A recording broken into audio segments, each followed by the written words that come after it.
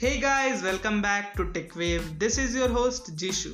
So today's tech news is Tata Group poised to take on RIL, Amazon and Flipkart.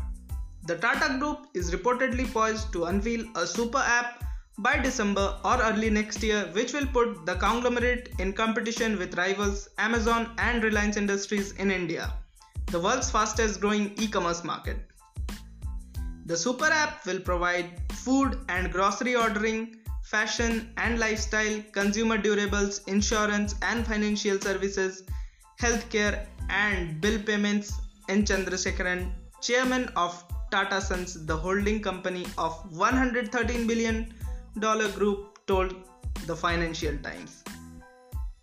The chairman says it will be a super app, a lots of apps, in-app and so on.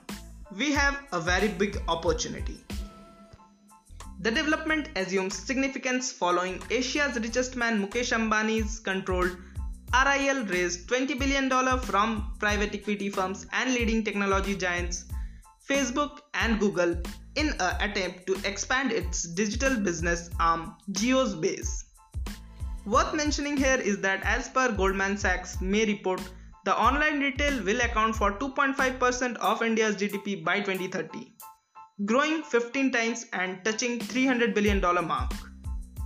The Tata Group, depending upon how you count, touches several hundred millions of consumers in India if you take consumers who are walking in every day into a Tata facility. How do we give a simple online experience connecting all of this and at the same time a beautiful omni-channel experience? This is the vision. At present, the details of Tata Group's super app are not available. The Tata Group, which manages fashion shopping app Tata Click, grocery e-store Star Quick and online electronics platform Chroma, is believed to offer a bucket of products and services within the app. Last year, the Salt 2 software conglomerate has launched a new entity to incubate new age digital business called Tata Digital. Several news reports mentioned that Chandrasekaran has stated Tata Sons would infuse 100 crore rupees in the new vertical. Super apps are popular in China, where digital platforms owned by Tencent, Alibaba and Mutant Diping provided multiple products and services such as e-commerce, travel bookings, food delivery and ride bookings, all within the same app. Many analysts are of the view that the concept of the super app is still at a nascent stage in India.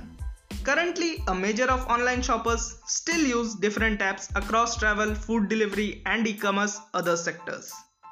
Meanwhile, it has been reported that RIL and Facebook were toying with the idea of unveiling a multi-purpose app on the lines of Chinese super app WeChat by leveraging the WhatsApp platform and user base.